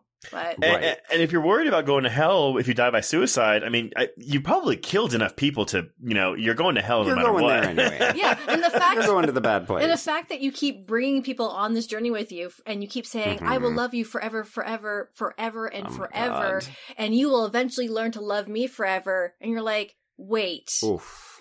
And Sarah knows this. Sarah met John. She's got suspicions of what's happening around here. Sarah's like, what's in the West? What's in the West Wing? And also, didn't you just have that fuck boy for 200 years, 24 hours ago? Right? I just saw him age really fast in 2 hours. So is that going to happen to me? Yeah. serial monogamist. We were like, oh, well, that guy's done. Move on to the next one. You're like, It's wild. I mean, presumably Sarah does think all of these things because she goes for a kiss and then she stabs herself in the neck. But then Miriam's like, oh, honey, that's not gonna work. I do love that Miriam doesn't even try to change her mind. She's like, well, up into the attic with you now, too. Like, she can't be alone for, like, a day. No. Honestly, the thesis of this movie is codependence. Yes. Miriam, girl, you got to learn to travel on your own. You know what? Like, go out and just be by yourself. Find out who is the real Miriam. Some real self-care and R&R. Yeah, especially for someone like Sarah. Like, she's clearly a woman of the 80s. She's out there for her career. She wants to be successful. She's independent. She doesn't even, like, she's affirmative with her boyfriend Tom. I don't think she will appreciate being in a codependent relationship for the next 200 years. Sarah's like, ooh, I didn't really sign on for this. Sorry. Okay, so then explain to me what happens here. So she brings Sarah up, and then all of a sudden these husks that can't move bust out of their coffins and kill her ass? You betcha. Yeah. Okay. That's it. I think it's mostly, it's something to do with the fact that they are sick and tired of Miriam pulling this shit, right? Like, she's deposited 2 new bodies in the space of 24 hours, and then they all recognize, oh, she's just going to go out and find someone new again. So I get the impression this is very much a pent-up ex-revenge scheme. But it also feels like an old Tales from the Crypt style finale, though, doesn't it? Right? Like, oh no, I'm the person who caused my own demise when all of my exes come back as husks and kill me. Well, and it's funny, this is probably not an intentional homage, but having just caught up on Apple TV's Servant, her fall down the stairs reminds me a lot of a certain character's fall down the stairs in that season 3 finale. Yeah. Even the way it's shot, like... Oh, man. I talked about Alice's death sequence as being exquisitely beautifully shot. Watching Catherine Deneuve fall in slow motion as she screams down what appears to be 12 to 15 stories of this house, it is so stunning to watch. Now, wait. Are these these stairs, it's the 12 to 15 flights of stairs to the elevator? No, I think it's from the attic all the way down to the bottom. It's just that the elevator only goes to so the far up. top floor. Okay, gotcha. That makes more sense. No idea why. Movie. Sure. Yeah, so they attack her, and this is always what got me confused in the movies, that we think she's dying. Like, we know she's aging and stuff like that, and you think that she's dead because you see everyone else die. So we're like, oh, okay, when she dies, they can all die. Yeah, they all die. Exactly. But no. No. Yes. Well, do we think it's just because Sarah, like, hasn't completed the transformation yet? No. Because here's the thing. This was supposed to be the end of the fucking movie. This was supposed to be it. So, the scene of Sarah... Sorry, so we got one more scene of Dan Hedaya coming back, and he's like, oh, like, where's... I gotta talk to her. And she's gone. Oh, yeah, they're selling the building. Yeah. Everybody's dead. Okay, got it. Yeah. The final scene of Sarah on the balcony was added at the studio's behest, with a view to leaving the film open-ended because they wanted sequels to this movie before it flopped. And really? Yeah. Yes. On the Blu-ray, Sarandon talks about it, and she goes, she expresses regret. She goes, the thing that made the film interesting to me was this question of, would you want to live forever if you were an addict? But as the film progressed, the powers that be rewrote the ending and decided that I wouldn't die. So what was the point? All the rules that we'd spent the entire film delineating, that Miriam lived forever and was indestructible, and all the people that she transformed eventually died, and that I killed myself rather than be an addict, were ignored. Suddenly I was kind of living, she was kind of half dying, nobody knew what was going on, and I thought that was a shame. Exactly. That's exactly Studio how I... interference. Yeah, I feel about that, because, like, the movie ends so perfect. You're like, okay, cool. Miriam's dead, everyone's dead, the film's over, and then, all of a sudden you see that she's alive, and you're asking yourself, like, well, how does she live then? Yeah, it underwrites the entire logic of the film, and then they show us that Yes. Miriam is now locked away in her own coffin. So we're like, okay, well, now Miriam so shouldn't all of her lovers still be alive? Well, and it's like, how did they switch roles? Like, how did that even happen? Now, granted, there is a bit of a good for her ending in this. Yeah. Yeah, I like the poetic justice of the idea of Miriam being trapped in a box forever. Yes, but it doesn't make any sense. No. And it seems seems that like Sarah's character goes the more polyamorous route and has 2 lovers at the same time instead of just one. I did like that. But I still don't know how she feels about her life, given what we had just seen in the last scene. Yeah, it almost would have been better if it had been set further in the future so we could know that she's had 100 years to think about it, right? But of course... She's in Blade Runner. She's in Blade Runner. She's wearing like a transparent trench coat and she's got a boa constrictor. Yeah. Yeah. But she does look like at the end, like she looks... What's the word, like, you know, sad and forlorn and like, I've made a like, I can't die now, I made a horrible choice. And I was like, but that doesn't make any sense. So I'm glad to know that that was studio interference because, yeah, I particularly don't like that last bit of the film. I completely forgot this even happened. To even have Sarandon be like, yeah, that sucks. Sometimes I sign on and you know what it is. She didn't read the fine print and the asterisk at the bottom of the contract. But can you imagine like a series of sequels for this? I could. I mean, you talked about it kind of as your proposed television spinoff. And well, the book does have sequels. Oh, that's right. Oh, I didn't know that. It follows Miriam as she gets a new companion, right? I actually just discovered that they had sequels too. And so I was just like, oh, it's 2 sequels. The Last Vampire from 2001 and then Littlest Dream, A Dream Up for the Vampire Life in 2003.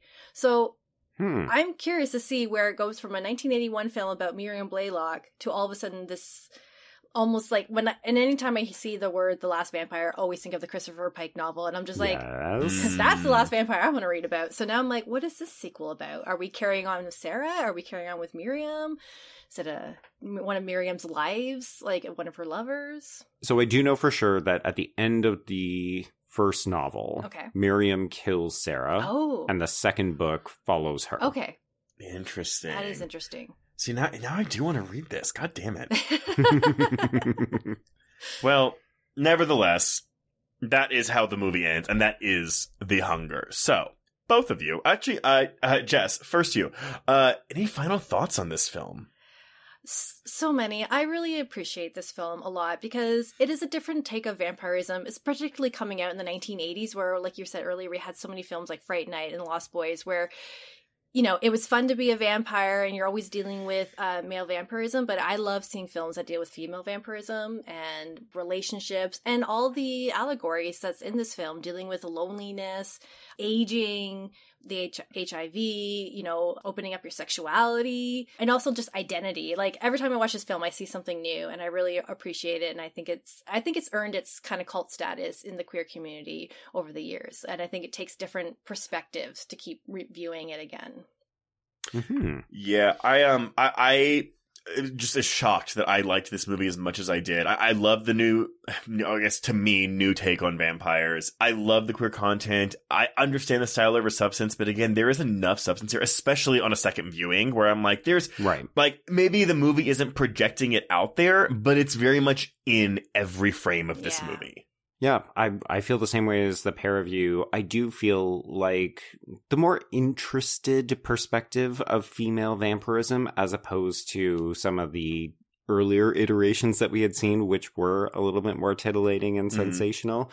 I really appreciate that. And it does often feel like we're more prone to seeing like male vampires being predators and stuff. So this is interesting to watch a bad female vampire who is also incredibly sexy and kind of relatable in the fact that she's a bit of a garbage human being.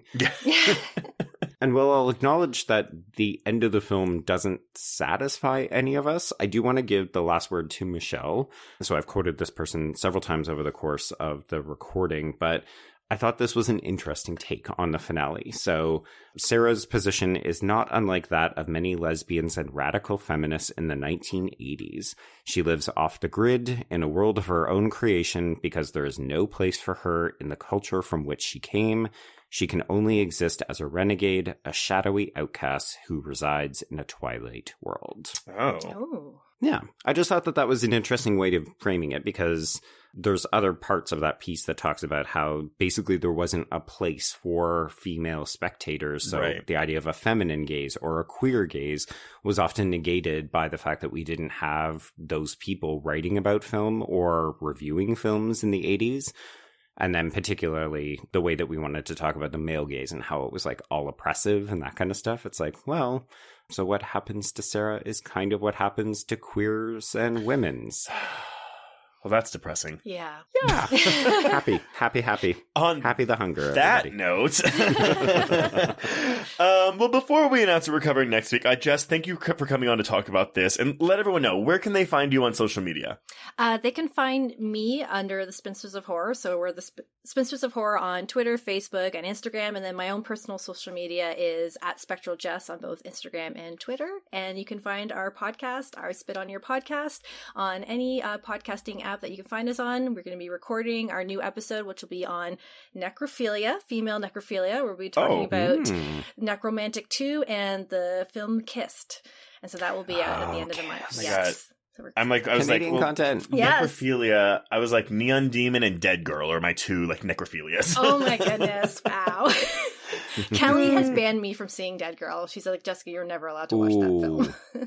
It is extremely upsetting. It's a rough movie, but I would argue worth watching. But yes, okay. You will have lots of interesting conversations. Also, you will never touch another, like, male penis again. Oh, man. Well, if you want to get in touch with us, you can reach us on Twitter and Instagram at HorrorQueers. Shoot us an email at horrorqueers@gmail.com. Find us on Letterboxd to keep track of all the films we've covered. Go to our YouTube channel to check out our interviews with various horror filmmakers. If you want to chat with other listeners, please join our Facebook Horror Queers group. If you want to show us some love, please rate and review us on Apple Podcasts or Spotify. And if you want even more content, please support the show by becoming a patron at patreon.com/horrorqueers. We are now in April, so go sign up and you can get 233 hours of extra content. New episodes this month include a discussion on films with make or break endings, the latest remake of The Children of the Corn, the new horror comedy Renfield, Amazon Prime's Beyonce-ish horror series Swarm, and an audio commentary on Rob Zombie's House of a Thousand Corpses for its 20th anniversary. Oh my god. I know, so much. But stop that. Joe. Yes. What are we talking about next week? A new film for me, by the way. Yeah, it's actually a new film for me as well. We teased that we're sticking in vampires because we said last week that we're doing 2 weeks of them. We're going to go even further into the past chase to celebrate the 50th anniversary of Ganja and Hess. Yeah, I know nothing about this movie except for the brief tidbits that you and some other guests, I think maybe Zena Dixon told us about this or talked to us about this. Most likely. It's a very important horror noir. Yes, there we go. So yeah, everyone, until next week with Ganja and Hess, we can cross out the hunger. Indeed, and cross out horror queers.